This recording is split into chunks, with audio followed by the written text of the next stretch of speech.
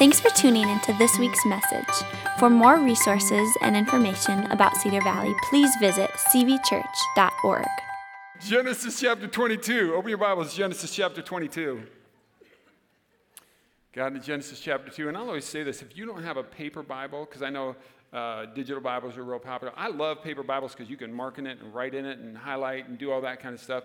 And so if you want one, they're on the tables in the lobby. You don't need to buy one. You just take one. You just need to be careful there that we have English and in Spanish, and so make sure that you get the right language. If you have that, would you stand to your feet when you get it? Genesis chapter 22. And again, for new folks, I always tell them this, hey, we won't up down the whole morning. This is a tradition that we do. This is something that we do. It's all it is a tradition. If you go to church and they don't do this, it's not wrong. This is just what we do. But it's a physical reminder for us that this is God now. God is speaking to the people at Cedar Valley right now. He's got something to say to us. So I'm in Genesis chapter 22, and starting in verse 1, and it says this: sometime later, God tested Abraham's faith. Abraham, God called. Yes, he replied, here I am. Verse 2, take your son, your only son, yes, Isaac, whom you love so much, and go to the land of Moriah. Go and sacrifice him as a burnt offering on one of the mountains which I will show you. Let's pray. So, Holy Spirit, the question now is, what are you wanting to say to us? And I pray that you give us ears to hear. God, we acknowledge your greatness, that you are the almighty, all-powerful one. We acknowledge your sovereignty, that you are in complete control, that you are the Holy One. And so now, Lord, we've come to worship. And in the midst of that, we say, what are you saying to us? And I always ask, God, would you speak to each of us individually, right where we're at? Would you speak to us this morning? And do it in a way, God, that only draws us to you and into your likeness, into the likeness of your Son. So give us ears now, we pray, Father. In Jesus' name we pray, amen. You guys can have a seat. So obviously, if you've been around, but you know that we're in the middle of this series, and today is the last day. We've been 7 weeks. Today is the 7th week. We'll start a whole new series tomorrow, next Sunday, and we've called this Lead the Way. That's our vision for the year, and it's what I believe God's put on my heart for the church. It's what we're laying out for this next year.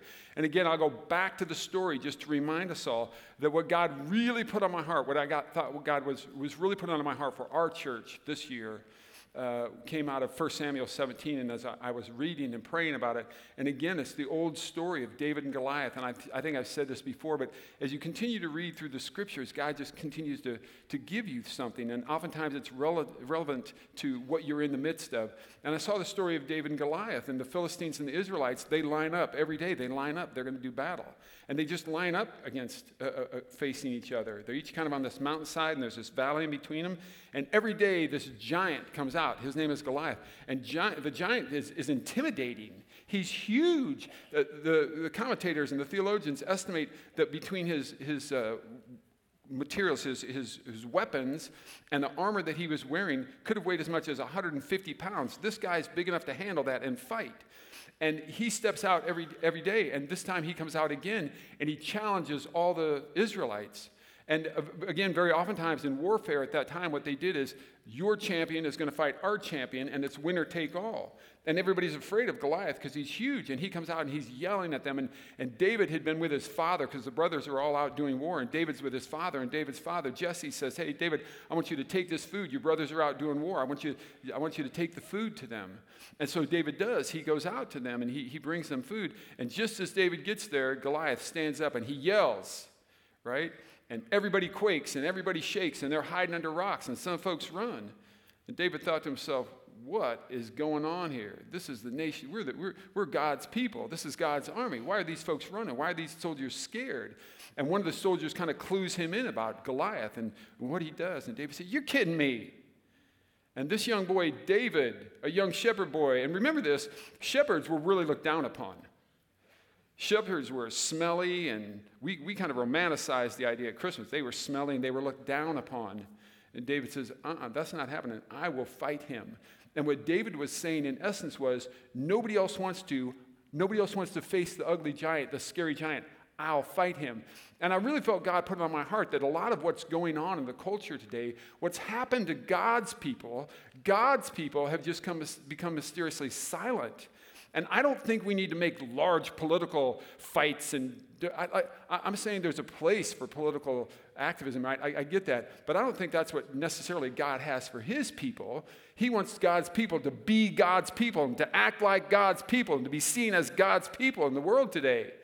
And David goes to war, and you know this. He takes a rock, zoom, lets it fly, pow, hits him right in the head, drops the giant. And what's so interesting, and this is how I see God's people, that when someone leads the way, which I think is what God is calling our church to do in a variety of ways, look at what the text says next from 1 Samuel 17. After he drops the giant, after he says, I'll lead the way, after he behaves as God's people, then the men of Israel and Judah, all the Israelite men, all these soldiers, they gave a great shout of triumph, and now they rush after the Philistines. Now they'll do battle with the Philistines, chasing them as far as Gath and the gates of Ekron.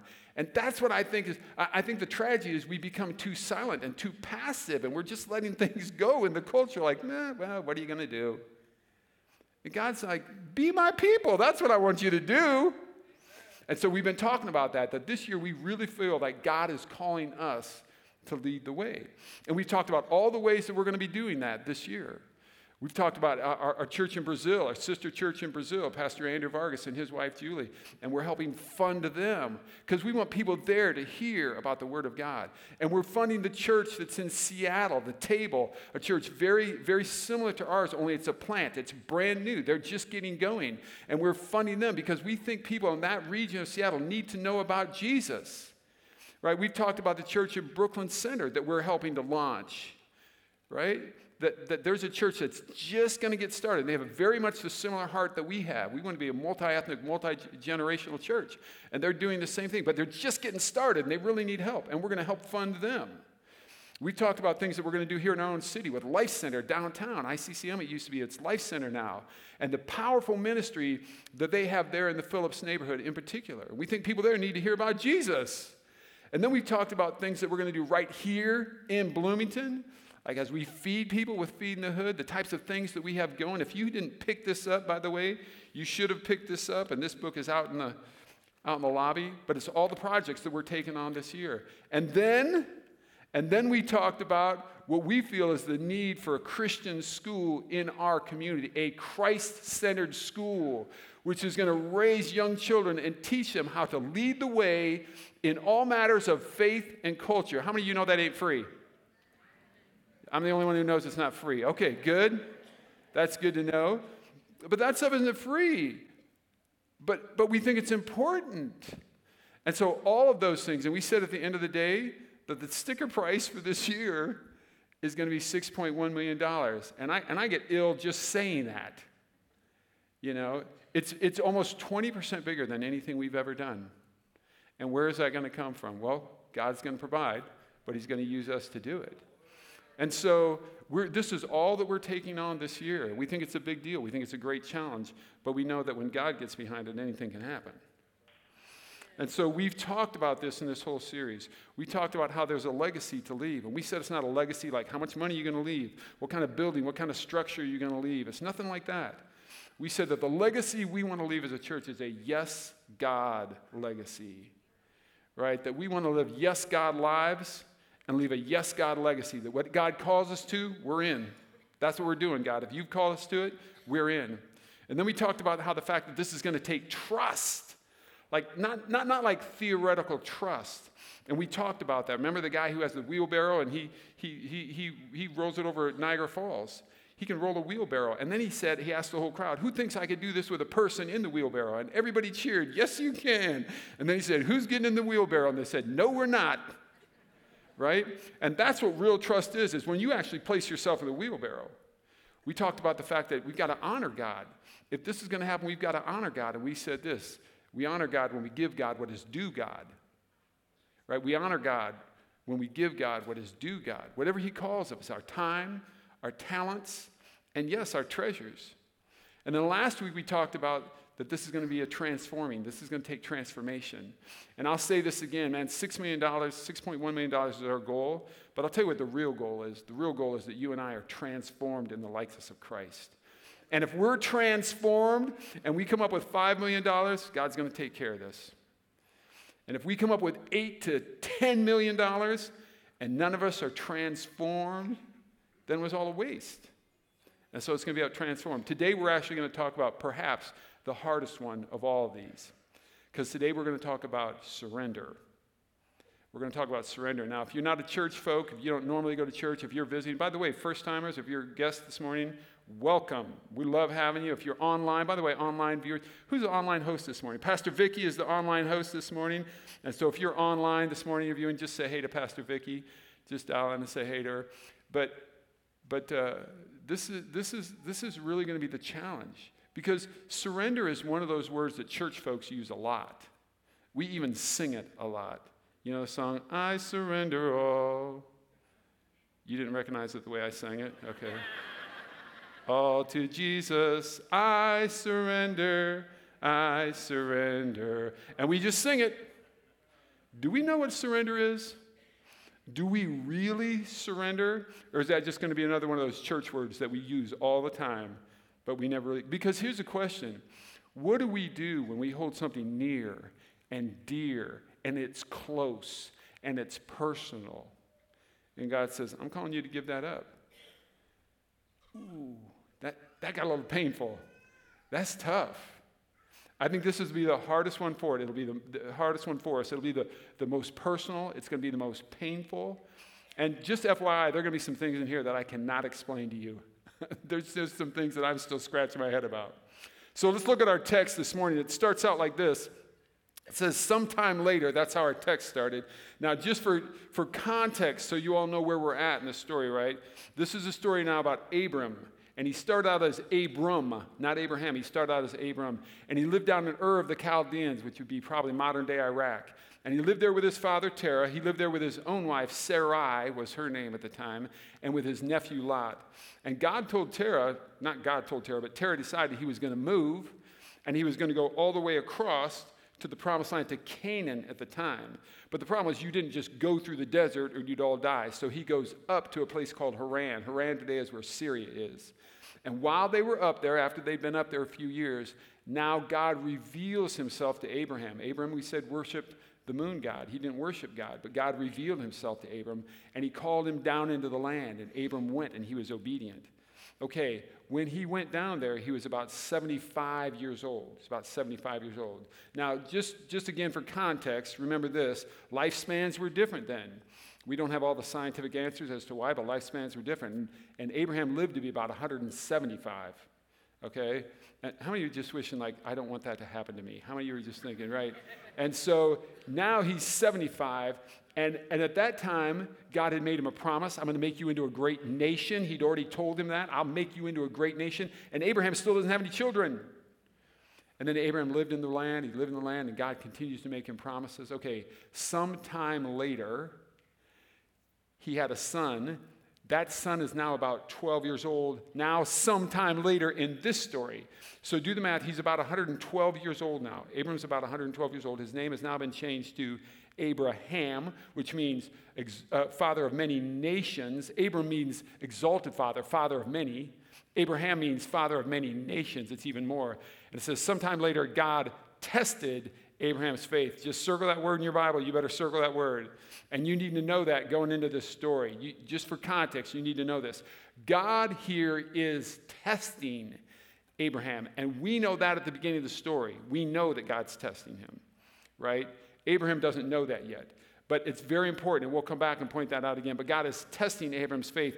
Abraham, God called. Now, some of you know this story. You know what's about to happen.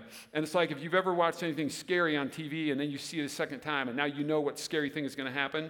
And you know when the creepy guy comes and knocks on their door and you're the person who watches the TV and you're like, do not answer. Don't answer. Have you ever done that? Right? You know what's coming. Don't answer. And I read this story and I think God's going to test Abram's faith, and he calls out to Abraham, and I'm thinking, Abraham, do not respond. Do not respond. But the passage goes on and says, Abram says, yes, Lord, here I am. He just speaks right up, yes, God, here I am. I'm here. What is it you want? Now watch what God says. He says, take your son. Which son? Your only son. Really, Isaac? Yes, Isaac. Oh, P.S., the one you love so much. Like God cannot be any clearer about exactly what he's calling or who he's calling him to go with, right? your son. Which son? Your only son. Isaac? Yes, Isaac. Oh, P.S., the one you love so much. And then he says this, and go to the land of Moriah. Now, if you're new to the story, you're like, oh, a day trip. This is going to be pleasant. Now, just buckle up. And then he goes on and he says this, go and sacrifice your son? Sacrifice him as a burnt offering on one of the mountains, which I'll show you. Now, if you're not a church folk, if you're new to church, you see that God is calling him to sacrifice his son, and you scratch your head and you go, what is going on here? On the other hand, if you're a church folk, you're scratching your head and you're saying, what's going on here? I can't fully explain this to you, but let me just give you a couple things to think about. Number one, remembering this from the very beginning. This is why it's so important. You have to remember that God is testing. He's testing Abraham. God already knows what he's going to do. But I would also say this, that sacrifice in the ancient Near East is not an odd thought. That a lot of the Canaanites practiced child sacrifice. They practiced that. A lot of the Canaanites did. We know that the Moabites sacrificed their children to the gods. And it was a way of saying, God bless me, God bless me, God, I honor you above everything else. It was a common practice. And they would sacrifice their children to Moloch, or they would sacrifice their children to Baal.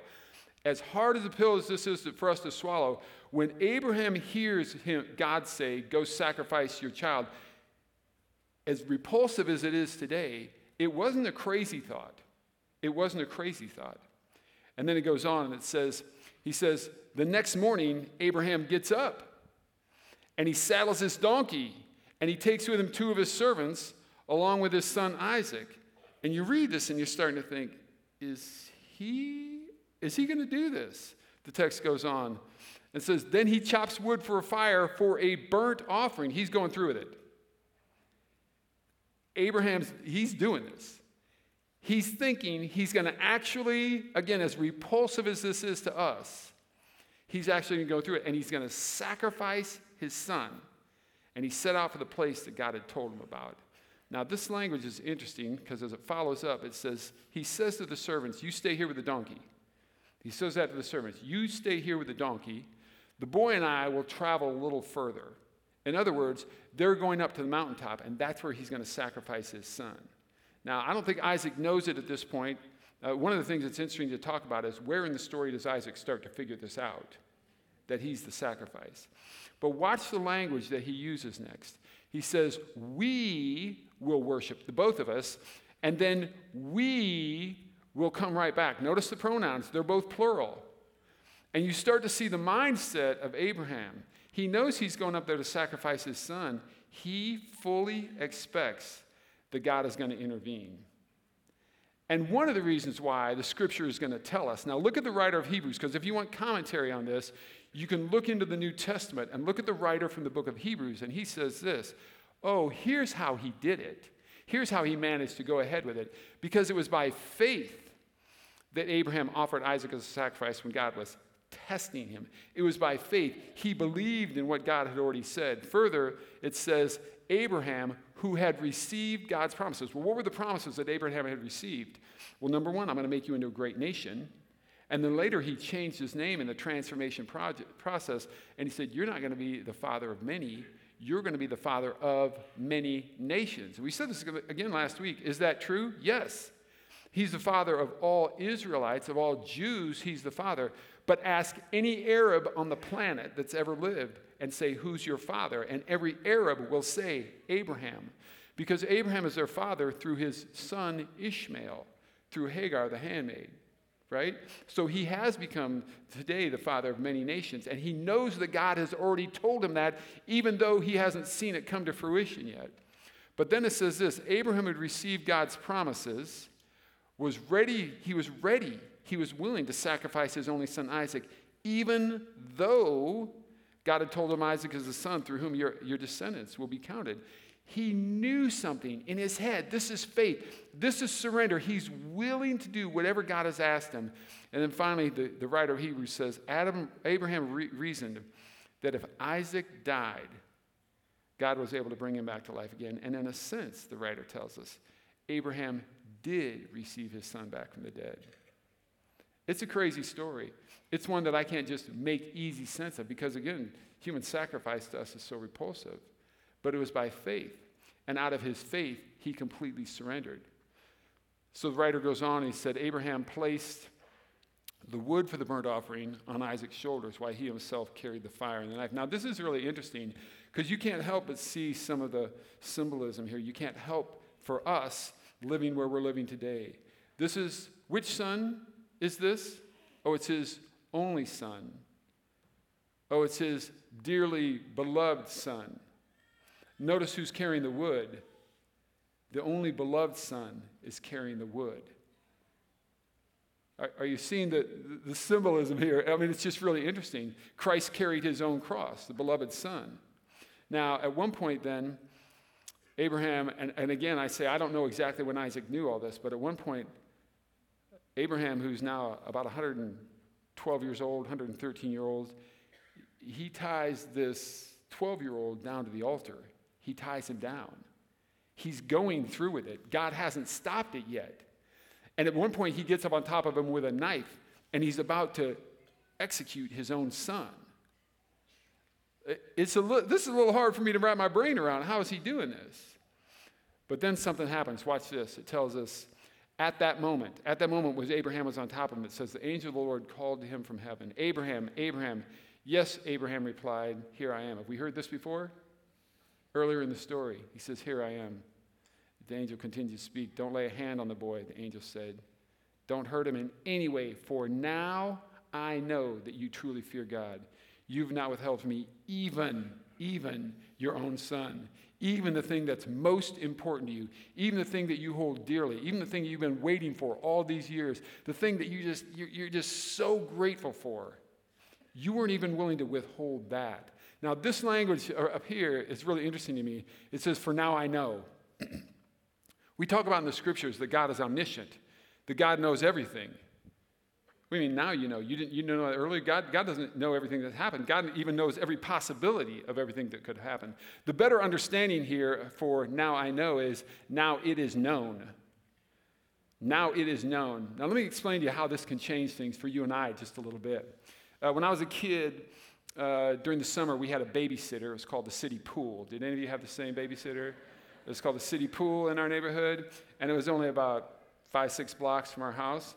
And so the pool opened at 1 o'clock, I think is right. It cost us 35 cents. And so as 5th grader, 6th grader, we pay our 35 cents. We're into the pool. And then we just play games all day. From 1 o'clock till about 4 o'clock, we play game. At 4 o'clock, we'd leave. We'd get our hands stamped. We'd go home and have supper. And then our parents would send us back to the babysitter, and we'd be there till about 8 o'clock at night. And so when you're at the pool all day, you play all kinds of crazy games, right? How many of you played Marco Polo? Do you remember that? You played Marco Polo. You played all the silly games at the pool. But in the deep end, there were 3 diving boards. Did you have this? We had these 2 boards down here, the low ones. No big deal. And then in the middle, you remember this? Yeah, you had the high dive. And so I remember as a little kid, man, that high dive was so enticing. It just looked so enticing. And I was so excited. I saw the big kids, because the big kids jumped off there. And I'm like, man, those kids are cool. Those kids are cool. And so one day I finally got the nerve, and I thought, I'm going off the high dive. And so, there's a line.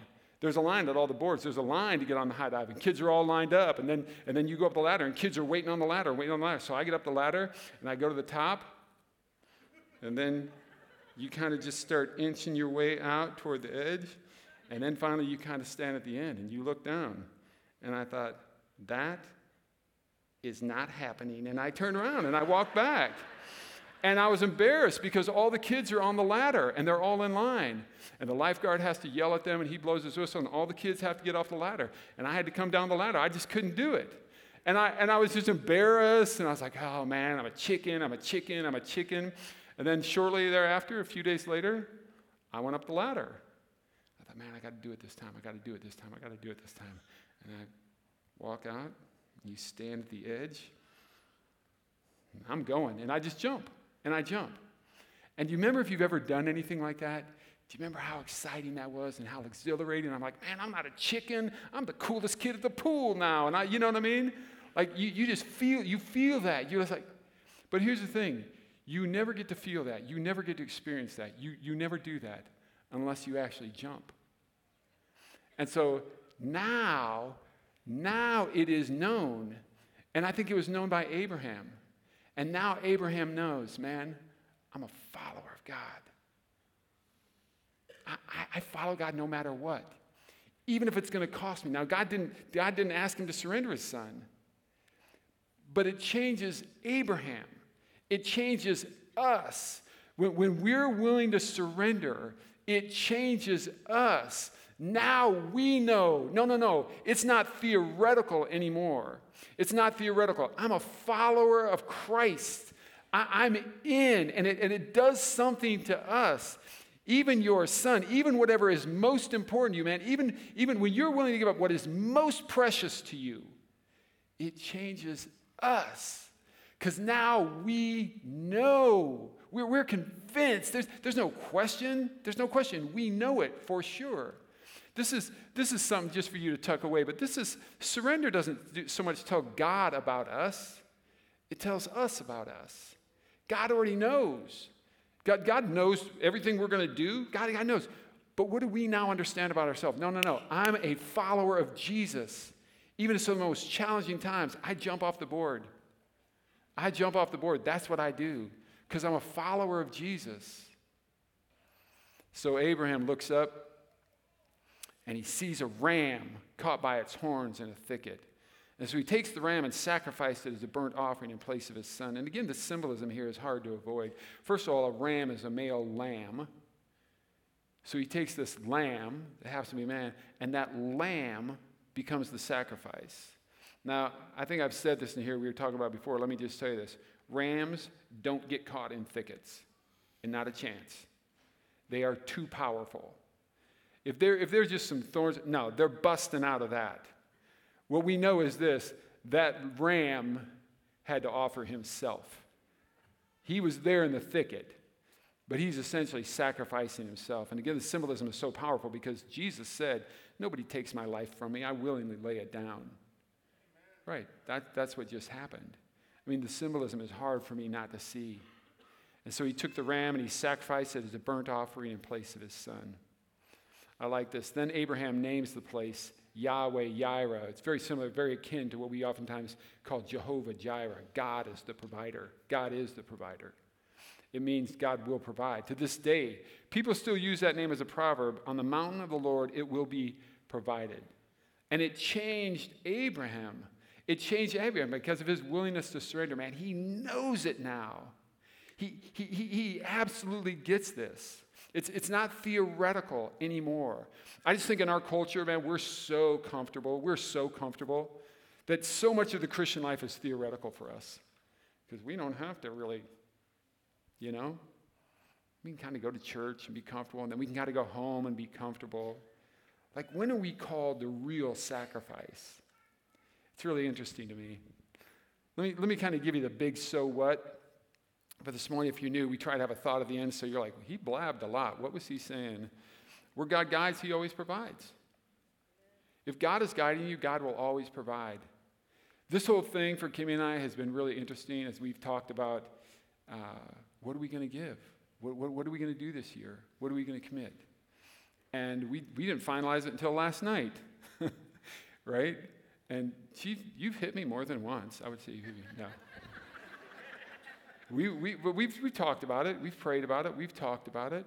And even last night, to be honest, when we finally came up with our number, and I won't give you the number, I'm just saying for us, it's the largest number we've ever given.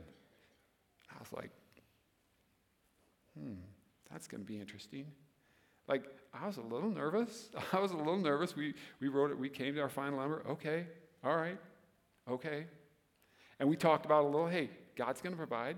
God's going to reveal himself. God's going to show us, I think it's important for me always. I'm not the leader of this church. I'm the lead follower. And so I think we have to lead in that way. But I'm just saying it's a little, ooh, really? Okay, all right, okay. I think, man, where God guides, he's always going to provide.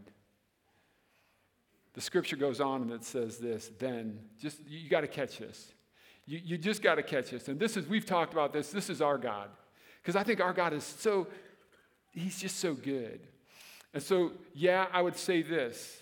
Where God guides, he provides. But I want you to see this principle. Then there's more to this story.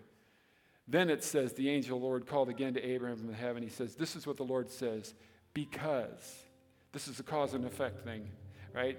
Because you obeyed me, because you have not withheld even your own son. In other words, the thing that is most precious to you, like that thing that's like, ooh, even that, you didn't even hold that. Because you didn't even withhold that. He says, because of that, I swear by name that I will certainly bless you. Now, here's one of those things, right? If you stand at the top of the board and you never jump into the water, you'll never get to experience it. You'll never get to know what that's like. You'll be safe. You'll be safe. You didn't splat on the water, but you'll never get to experience the real blessings of God. We don't give to God because he blesses us, but it's what he does. His scripture says it over and over. He says, I'll multiply your descendants beyond number. Like the stars in the sky and the sand on the seashore, your descendants will conquer the cities of their enemies. He goes on and he says, and through your descendants, all the nations of the earth will be blessed. All because you obey me. We talked about this in Legacy. Are we blessed because of Abraham? Oh, you bet. Because Abraham had Isaac. Isaac had Jacob. Jacob had 12 sons. One of his sons was Judah. Judah became the head of the tribe of Judah. And out of the tribe of Judah came the Lion of Judah, Jesus Christ. And followers of Jesus, if you're a follower of Jesus today, you're followers of Jesus because someone was willing to surrender. They were more than willing to surrender, and they showed it. And so I would actually change the big so what just a little bit. And I've gotten permission from our elder board. We can change it in the middle of the service, just so you know. Where God guides, he more than provides. God actually blesses. We experience the blessings of God. But we don't get to experience the blessings if we don't jump off the board, if we just keep playing it safe. And so now we've talked about this a ton. We've talked about it for 7 weeks, right? That our goal for the year is 6.1 million. It's a bigger goal than we've ever had, and it's going to take more from everybody. It's going to take more from everybody. We want everybody to be a part of this. And we've talked about this. We've talked about kind of how giving is a journey. We've talked about how interesting it is that you come to the church and maybe you're a foul-mouthed. I was a foul-mouthed kid, and slowly over time your mouth gets cleaned up a little bit, you know. But when you come to the church, we automatically just go, oh, no, you have to instantly give 10%. Man, some of you, that's such a foreign thought. And we have grace for that. We said giving is a journey. So anybody who walks into the building is a potential giver. Over time, people become kind of what we call emerging givers, where the bucket goes by and they go, hey, you got a 10, you got a 20, yeah, let's drop that in. After that, you kind of become a regular giver. I'm praying this is the year that some folks become what we call regular consistent givers, where you say, you know what, this is what we do monthly, come rain or come shine. And maybe it's a percentage, and maybe you've said, you know, we're going to do 3% this year. Or maybe you've done 3%. You go, we're going to do 5% this year. But it's a journey. God has grace for that. Just continue to grow in your journey wherever you're at. Would you take the next step? And then some of you over time have become tithers. You become actual tithers. Your friends look at you and they're like, you're crazy. 10%? 10%? I'm like, yeah, but when you jump off the board, you get to experience the blessings. And then beyond that, we have what we call extravagant givers. And some of you have been doing that. You've tithed all along the way. And then you said, hey, we've done the Kingdom Builders in the past, right? Where you said, I'm giving this above and beyond because we're going to support missions. Just a reminder, we've broken that down and we've simplified it. So for us now, what we do is we have our tithe, and then we have our additional amount that we would normally do to Kingdom Builders, and then we want to do something a little extra. But when you fill out your faith goal cards, it's one number, and what we're asking you as a church is, would you trust us? I'm telling you what, our board are godly men and women, and I've watched them agonize and pray over decisions like this of how we spend money. Our staff, we're in the process of agonizing right now, right, over, man, where are we going to spend the money? And we pray about it, and we agonize over it. And so we're saying, would you trust us? We put it into one fund, and that fund will support all 100 of our missionaries. It'll support all of our missions projects. It'll support the church in Brazil. It'll support the church in Seattle, and all the other programs that were listed in our booklet. And so this year, would you just stretch just a little? That's what we're asking, right? And then we've said this is the key to it. You pray about it. We've asked you to pray for the last 6 weeks. And then you start to plan. And then you dream. Like it's not just purely a fiscal thing, like it's just a number. No. What if God got involved? What if God began to provide? What if God were doing this? What if God became a part of your plan? What could you do then? And what would he have you give? And then today we're asking you, got these cards on your bulletins this morning, right? And on the bottom of it says, my faith goal is. So we're going to do that here at the end of the service. So I'm going to ask our ushers. They're going to come down, and they're going to put buckets right at the front. They're going to put buckets right at the front. And I've asked you to be praying about this. I've said this. If you're single, I wanted you to pray, plan, and dream. If you're married, you can bring it right on up. If you're married, you need to pray, plan, and dream, and you need to be praying with your spouse, talking to your spouse, because one of you can't make this decision. And then our ushers will have extras of these cards. And so if you didn't grab a bulletin, if you didn't have one, just let an usher know. They'll get you one of these. But I'm going to pray for us. And then what we're going to do is we're just going to take our time.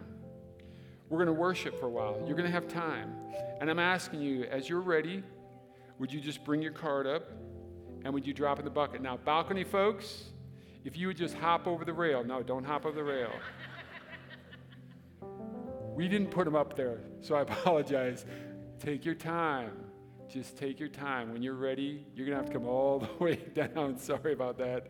You'll come all the way down, and you just drop in the bucket. And we're going to see what God's going to do. You might be here today, and you're like, oh, man, I didn't. Okay. Take your time. Take your time. If you want to turn it in next week, you just let God speak to you on that. But I'm going to pray, and then JJ and his team are going to come, and we're going to worship, and you'll bring those up when you're ready. Father, thank you for this morning.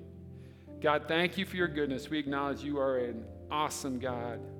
And God, we see you doing great things in this community and around the world so that people would know the name of Jesus. People would call on the name of Jesus. People would proclaim the name of Jesus. People would enter your kingdom because of what we're about to do here.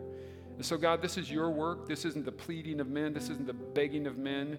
God, this is your work to do in our hearts. And God, I pray that you begin to bless immediately, that you begin to bless, that there will be great testimonies and great stories of how folks took scary steps, but then were blessed by the God of heaven. Would you do that? So now, God, you be honored. You be glorified. You do all the work here, Father. We pray in Jesus' name, amen.